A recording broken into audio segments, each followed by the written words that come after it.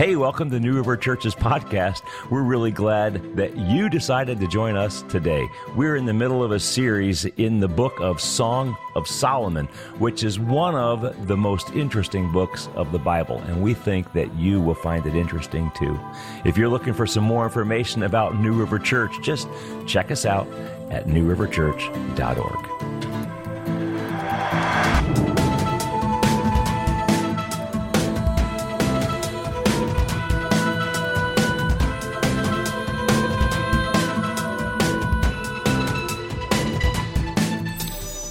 Turn in your Bibles, please, to Song of Songs, chapter 6. We're going to be in chapters 6 and 7 today. So you know, a lot of people have this idea of God, that he is this being distant in the universe. He's off in some corner pulling strings and running things. Or maybe some people also have a more sinister version of God. They think of him like that character on Star Trek Q. You ever know who I'm talking about? He's kind of this malicious, aloof, weird sort of character who is constantly playing games with people's lives. But then you come into the Song of Songs, and we discover that God is nothing like that. We actually find a God in the Song of Songs that is highly social. He's intimately personal. He's deeply communal. He's the first lover.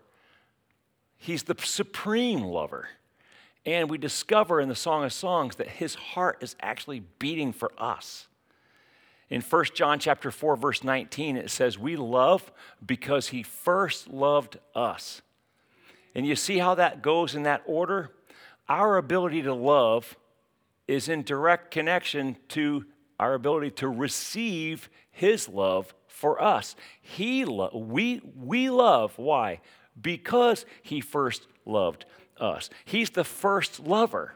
And I'm never able to genuinely love anyone else until I first receive his love for me and allow that to change me. But when I become convinced of his love for me, it literally changes me and turns us into lovers of the same magnitude.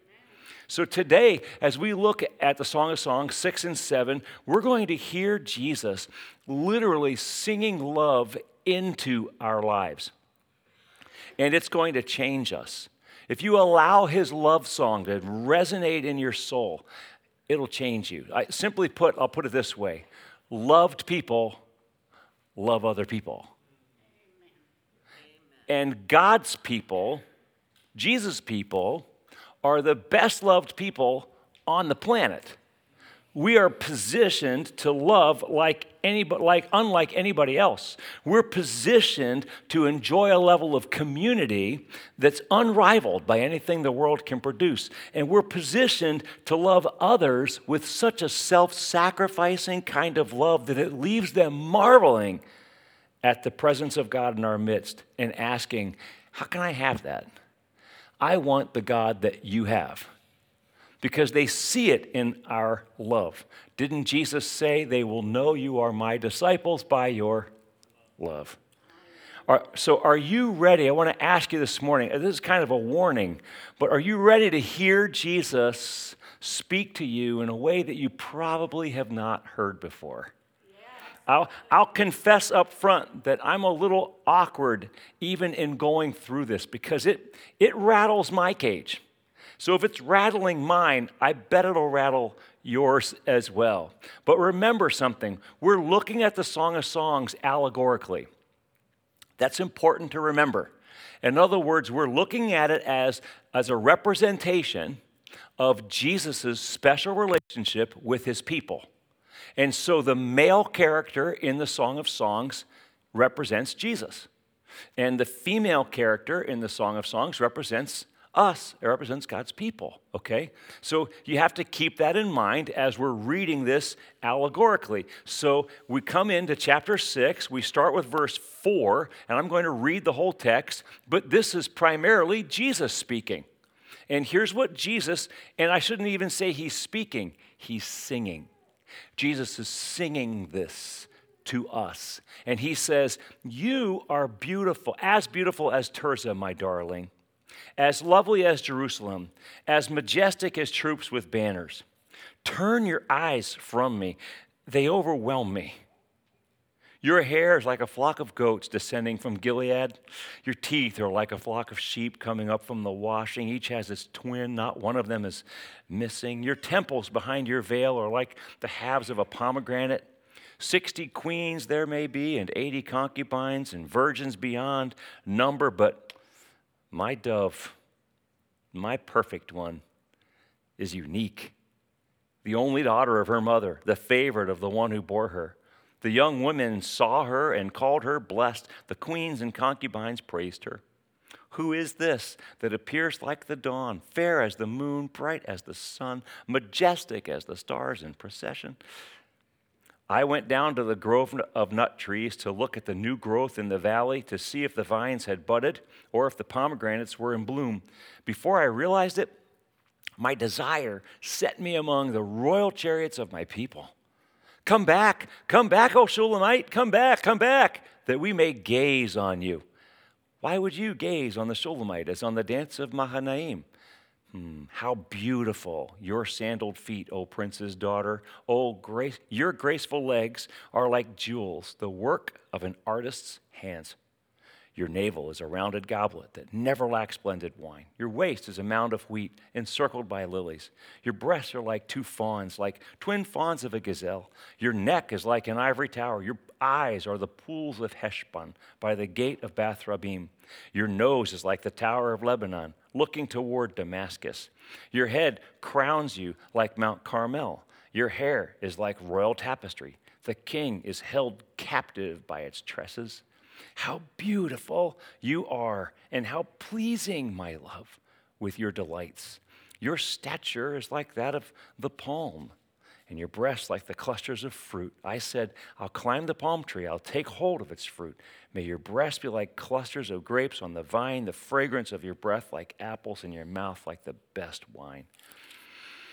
Then we sing in response, may the wine go straight to my beloved, flowing gently over lips and teeth. I belong to my beloved, and his desire is for me. I belong to my beloved, and his desire is for me. So can I begin by showing you a picture so that you can get a picture of what's going on here in chapter 6 and 7 that we just read? It's the scene of a wedding. You know how, can I show you this picture? There we go. See, I'm showing you this picture partly because, well, I think this is the most beautiful bride ever in the history of brides. This is my wife, Karis. But I also want to illustrate a point. On October 1st, 1988, at Simpson Memorial Church in Nyack, New York, there was one bride, and it was Karis. And all the eyes were on her. Everybody wanted to know. They were all swooning over her, and tears of joy were shed about what a beautiful bride. And people wanted to see her in her dress, and they were snapping pictures of the bride, and it was all about the bride on that day, and it was her. And that's how weddings go, don't they? It's about the bride. Everybody makes a big deal, and as they should. That's what's happening here in Song of Songs 6 and 7. You have this picture of the bride of Christ, which is us. There's only one bride, right? That's why church unity is so important, because Jesus is not a polygamist. He has one bride. See? So there's one bride in heaven. Here we are, and all of heaven joins in the chorus. You're so beautiful, adoring the bride. And then the husband, the consummate groom, Jesus, he also is lavishing praise on his bride. You are so beautiful. He's pouring it out. He's singing. You get the picture? That's what's happening here as we read these two chapters. And in this, Jesus says that there are 4 things that he sees that you are. 4 things that he sees in us. And then he also says in chapter 7, 4 things that he sees where we're going. He gives us a vision for our future. And he says, here's where I'm taking you if you stay with me. And he gives us 4 parts of our future, 4 snapshots, if you will, into who we are becoming. Does this make sense? So 4 and 4. First, Jesus says 4 things that he says to you. He looks at you and me and he says, you are beautiful. You're beautiful. He says in chapter 6, verse 4, you're beautiful as Tirzah, my darling, lovely as Jerusalem. Tirzah is a city in the north part of the country. Jerusalem is a city in the southern part of the country. So to say this, he's saying, you are beautiful from head to toe.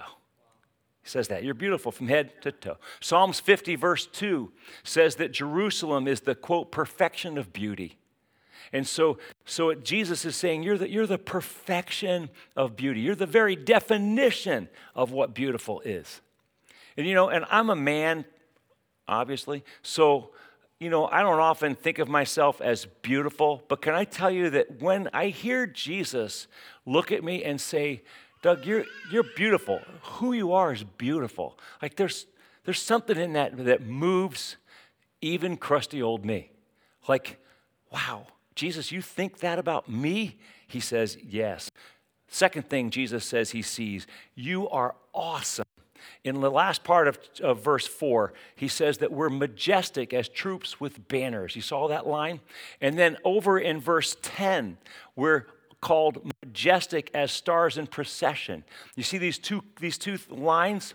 Bible scholars would call that an inclusio. It's a parenthetical statement, if you will. So you have one parenthesis, majestic as troops with banners, the other parenthesis, majestic as stars in procession, and then everything in between those parentheses is considered like one thought, okay? You're majestic, he says.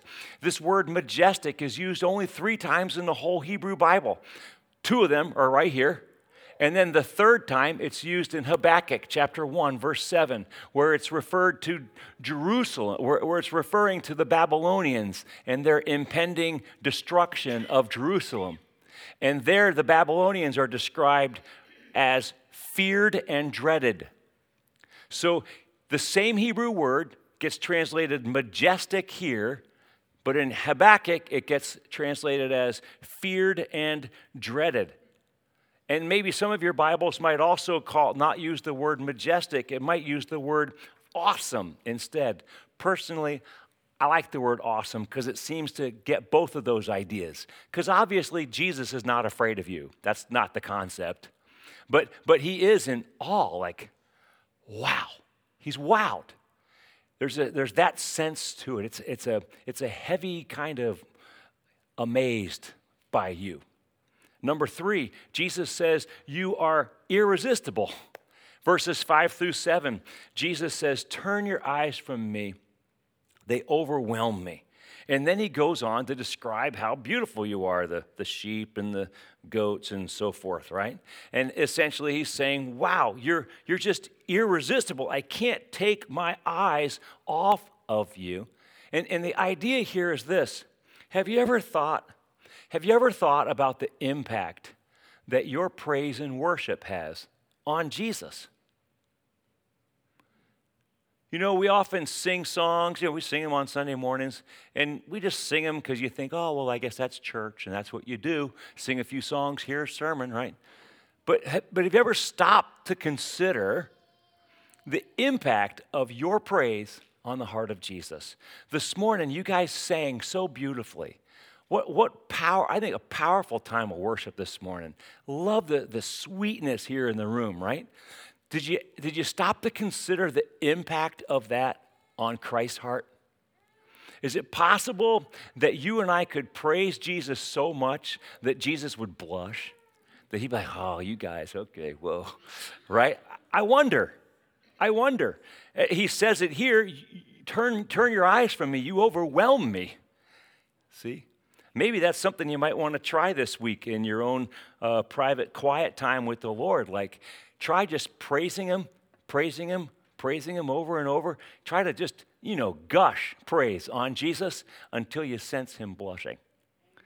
I've tried that. I've tried it, actually, and I haven't been able to really get there yet. I run out of words, and I start tripping over myself. But, man, wouldn't be a bad thing to give a shot for, right? So Jesus says you're irresistible, right? I I think about the story of the woman in the Gospels with the alabaster jar of perfume. You know, we often talk about her. She takes this super expensive perfume, breaks the jar completely, and anoints Jesus' feet with it and wipes his feet with her hair, you know? And you wonder, was Jesus at all awkward by that? Like, everybody's looking at him in the room. It's kind of interrupted dinner. I mean, and we know the disciples criticized the woman for it because they said, what a waste. And then Jesus, what did he do? He rebuked the disciples. He received her praise, did he not? Because he's obviously worthy of it. I'm not at all suggesting he's not. He's worthy of it. But I wonder how Jesus would react to your extravagant gift of praise for him. And then number 4, Jesus says you're unequaled. Verses 8 and 9, he says we outshine 60 queens, 80 concubines, virgins without number. He says that we are his one and only dove. His one and only, his unique one, his perfect one, he says. It reminds me of what God said to Moses after he rescued Israel from Egypt. God said to them in Exodus chapter 19, he said, I carried you on eagle's wings. I brought you to myself. Out of all nations, you will be my treasured possession. Although the whole earth is mine, you will be to me a kingdom of priests and a holy nation. It's as though God is saying, you know, I own everything, but I'd give it all up to have you. Right? The whole earth is mine, but you'll be mine, my treasured possession. Could there be a greater privilege than to know that I am his treasured possession? And that he would say, Rouse, I own the whole shebang, but it is nothing if I can't have you. That's how he feels. Did you ever get the sense that maybe in the eyes of God, you are more important than you thought? You know, I want to encourage you something. I want to encourage you to try something this week. And I know it's a little different, but in the back of our journals that we printed for this summer, and if you've not received one, we do have a couple still left, so you can grab one because we're almost done, so let's unload them. But at the very back of the journal, there's an appendix, and what I did was I took the words of Jesus from the Song of Songs and arranged them, some of them to the women and some of them to the men, just sort of as I thought words that might resonate more with men than they would, with women, so it would resonate best with us.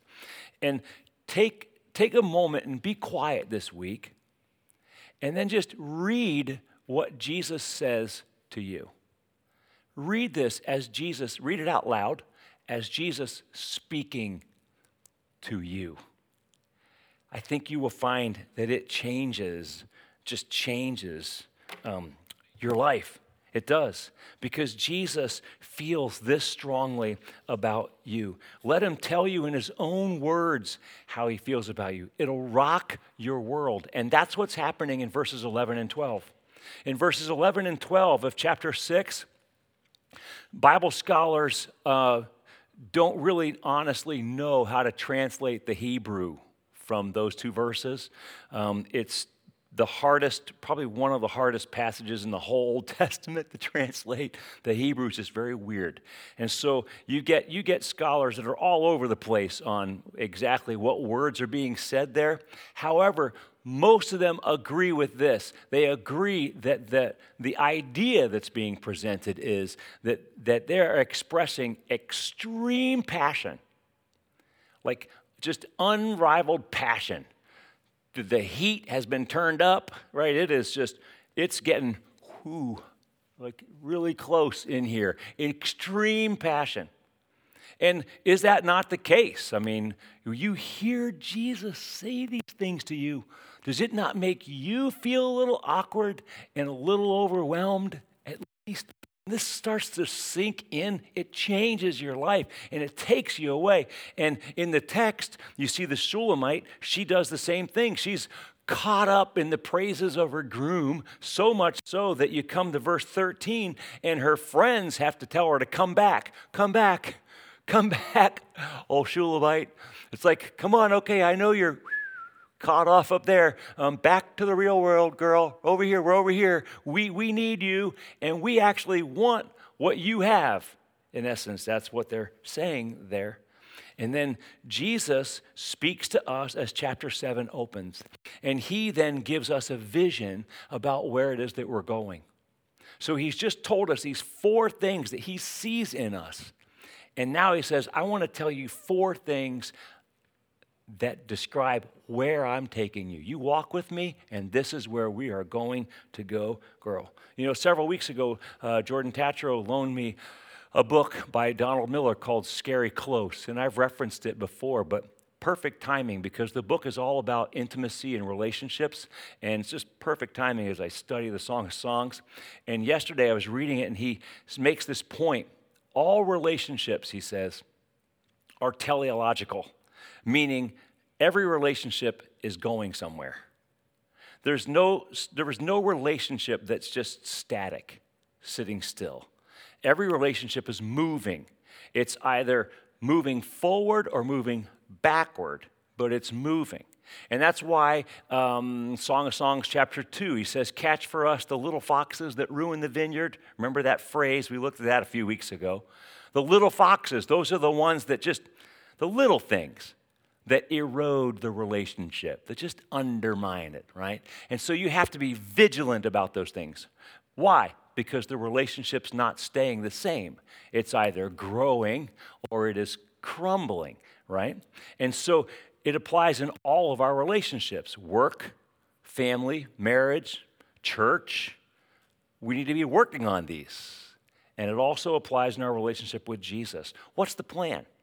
Where's Jesus taking us? Do you know?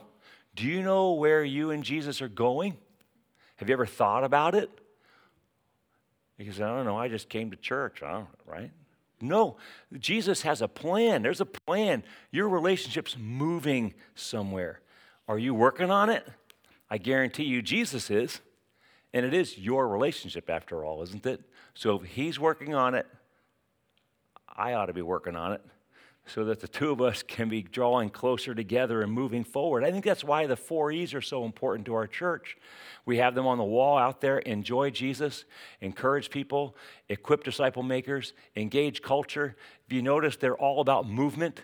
They're all about going somewhere because we're not staying the same. We're not sitting still, right? We're going deeper with Jesus, and we're going further into the world to rescue people from the grip of hell. So you say, what's Jesus' plan? Where's our relationship with him going? This is chapter 7. He opens up with chapter 7, verse 1, and he says that, see that phrase? He says, your graceful legs are like jewels, the work of an artist's hands. Some Bibles say the work of a craftsman's hands. What he's saying, in other words, is this: you are not an accident. Your life is skillfully crafted. There's a purpose in your life, a reason for your life, and it has been skillfully crafted by the hands of the master. Ephesians chapter 2, verse 10, hallelujah. Ephesians chapter 2, verse 10 says, we are God's workmanship, created in Christ Jesus to do good works, his workmanship. The word workmanship in the Greek is literally poema, poem. So you are God's poem. You're God's work of art. You know, one of the ways that you can love Jesus is to love who you are in Jesus and love what he's doing in you. He created you, and he's in the process of recreating you. And what he's doing in you takes his breath away. It ought to take yours away too. Are you amazed by what God is doing in you? Psalms 139:14 says, for I praise you, for I am fearfully and wonderfully made. Your works are wonderful. I know that full well. So the psalmist is looking in the mirror saying, God, you did good work. You did good work, God. You know that? To say that I'm wonderfully and fearfully made, that's not bragging on me. That's bragging on the one who made me. That you reflect the designer. So to say, God, you did good, whoa, God, good. It's a reflection not on me, it's a reflection on the designer. It's his work. Does that make sense? It gives praise to him, see? And I love that, I admit, some days I look at myself, I think I'm kind of more like a Picasso painting, with the two eyes on one side of my head, look like a flounder. But, other days I go, okay, God, you're doing good work. I like the work you're doing. Praise your name. He's creating something in us. And you can almost feel that in Jesus' words as chapter 7 continues. Here's what he's making. Number one, he's making you noble and trusted.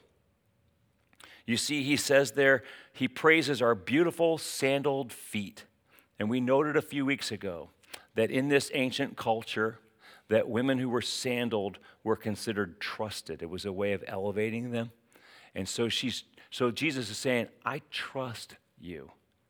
I mean, when you think about ministry and you think about what we do, wouldn't you say it's pretty amazing that God entrusts this work into our hands? He says, I trust you. And then he goes on and he says, he calls us the prince's daughter. You see that? Now, we've already noted that like the Shunammite, who is the woman in the song, she was not royalty. She's a commoner. She's a common girl who caught the eye of the king, and that's really the storyline of the song. And we've noted that it's also our story, isn't it? That you and I are the commoner who have caught the eye of the King of Kings. We've captured his heart, right? This is our story. It's amazing. And now Jesus looks at you and he goes, you are noble. He has lifted you up. You are noble. We are part of heaven's royal family. Nobility runs in our veins. And Jesus is literally in the process of teaching you and me how to reign with him. Number two says he's making us generous. The imagery in verses 2 and 3 all have to do with nurturing and giving and feeding. You see the images there? The goblet of wine, the mound of wheat, the breasts. These are all pictures of nurturing and feeding and sustaining. One of the things that happens when we become convinced of our royalty is it frees us to be generous. Listen, those with a poverty mindset can't be generous because they never feel like they have enough. And those who feel like they're victims, they will always be takers because they always feel that somebody owes them something. But Jesus casts a whole new vision for us. You are nobility. You're not a victim. You're not a pauper. You are noble, part of the royal family of heaven. And our Father, the King, he owns everything. And he's teaching us how to step into our divine assignment as members of this royal family. And one of the things that we do is we exercise justice with generosity. The Bible tells us things like, freely you've received, freely give. To whom much is given, much is required. We love because, he first loved us. God told Abraham he would bless the whole world through him. God called Israel a light to the nations. Jesus calls us, the church, a city on a hill. So the concept is all throughout Scripture. We're blessed to be a blessing. God calls us to be givers, not takers. And we're learning how to actually take the resources of heaven that are at our disposal as the royal family and dispense them to the world around us. That's what royal people do. Number 3, Jesus is making us protective. In verse 4, her neck is like an ivory tower and her nose is like the Tower of Lebanon. And we've already noted that he's not saying that her nose looks like a tower.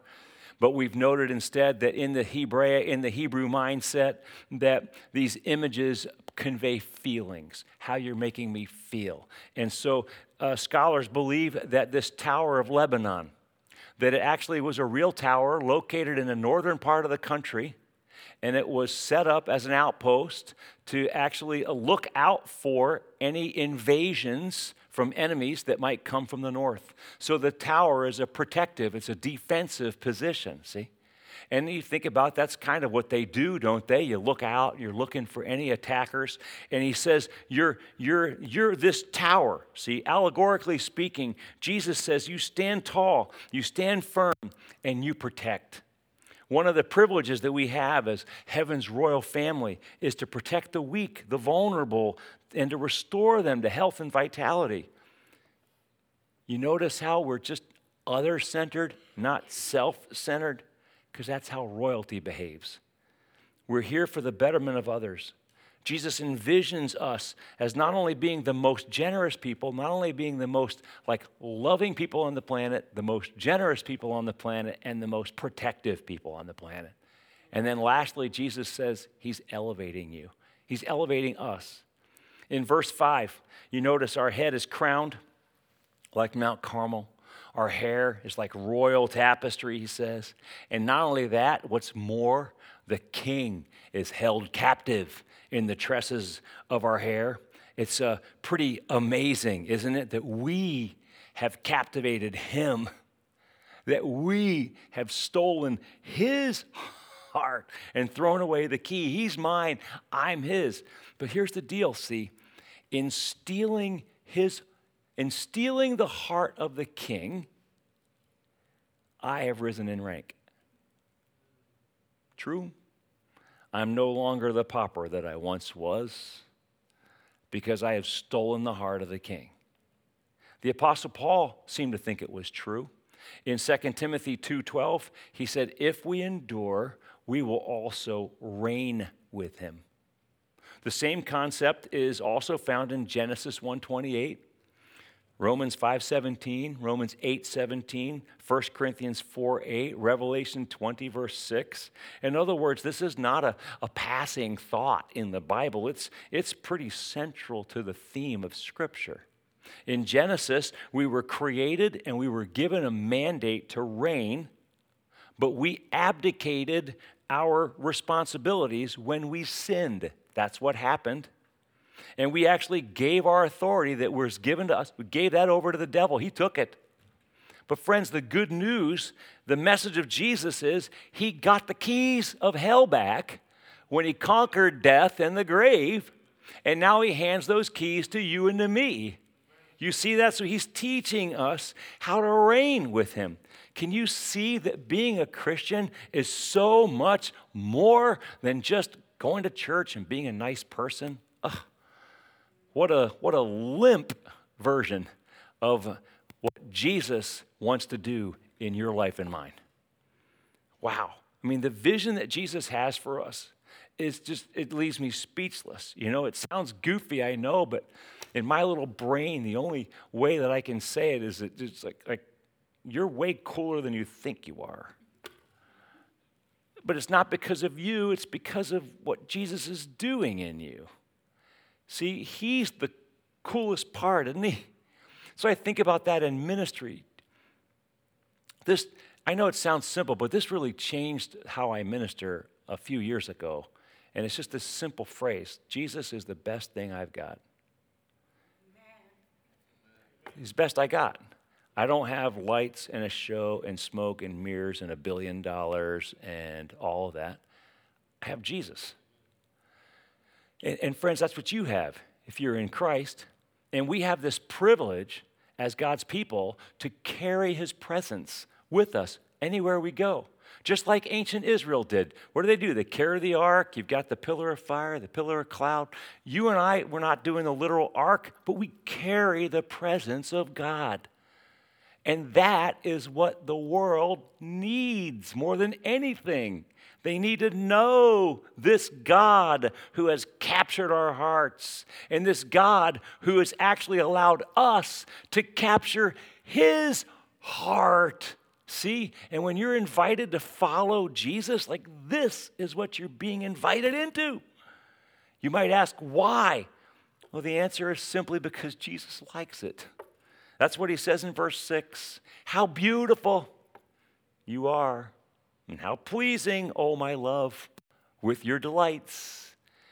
Jesus is so thrilled by what he sees happening in your life. So thrilled by what he sees, by where he sees he's taking you. I mean, he can't wait. He's excited. So how do we respond? Look at verse 10. And this is how we end.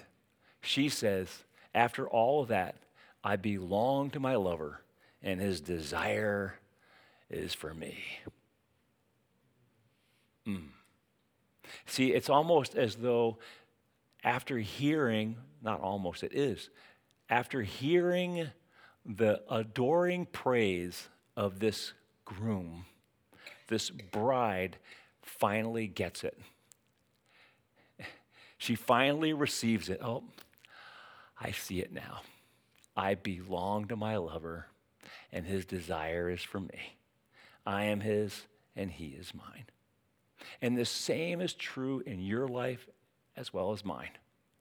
That if you would allow Jesus to pour out his affection and his love upon you, get past the awkward. That's one of the things I love about the Song of Songs, is that it uses language that you and I don't usually use. That be safe to say?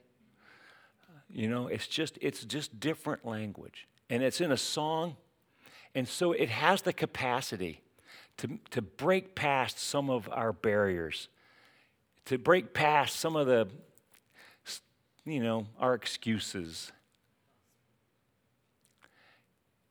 But if you'll allow it, let Jesus sing his song, his love song to you. Let that happen, and you will be able to say just what this woman says in verse 10.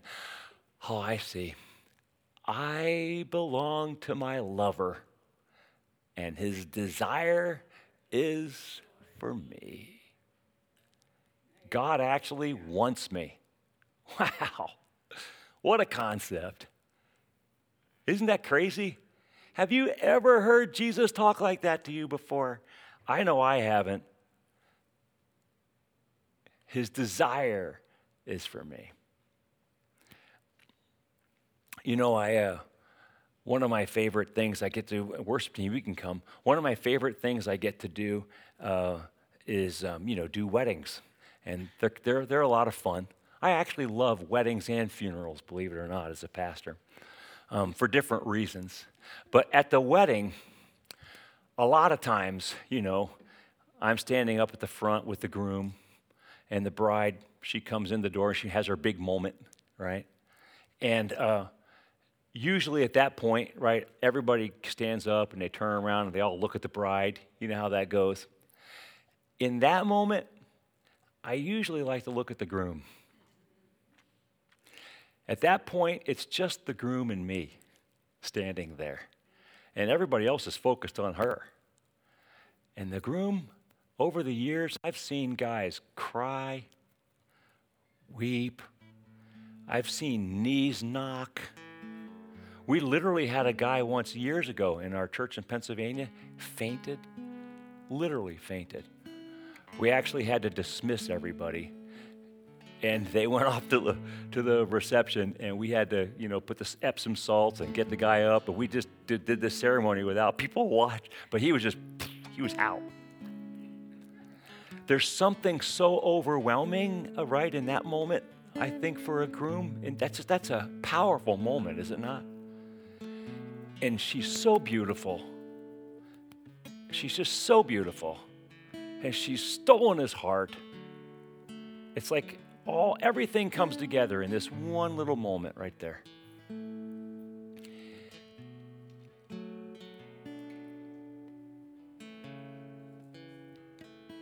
Do you know that Jesus feels that way about you?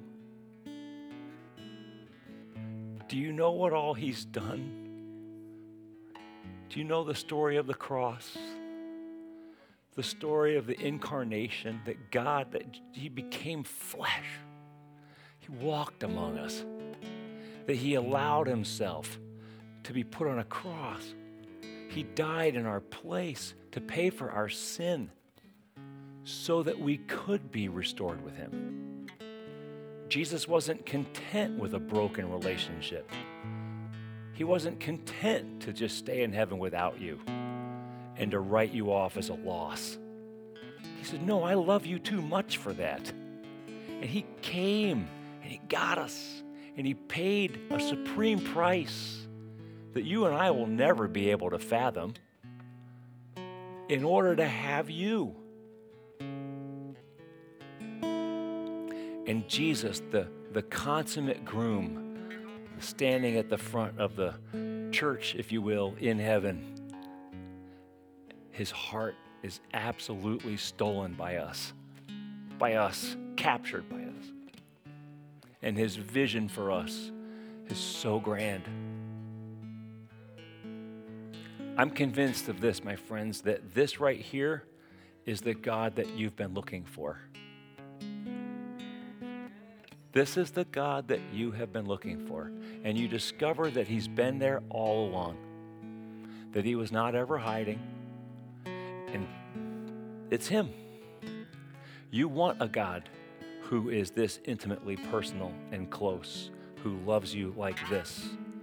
You don't want the God that is distant in the universe and acts like Q and acts like all the other things that a lot of people say he is.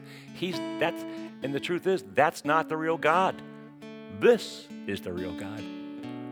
At the heart of your Bibles, you see the heartbeat of God in the Song of Songs, and it is beating for you, and it is beating passionately. And now, the only response is for you and me to do what verse 10 says. My lover is mine, and his desire is for me. So Jesus, if that's what you want to have with us, then we're saying to you today, that's what we want to have with you.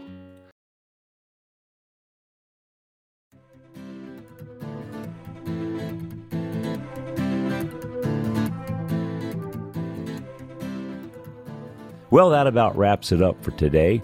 We hope that today's message was a blessing to you. If you're looking for more information about New River Church, just check us out at newriverchurch.org.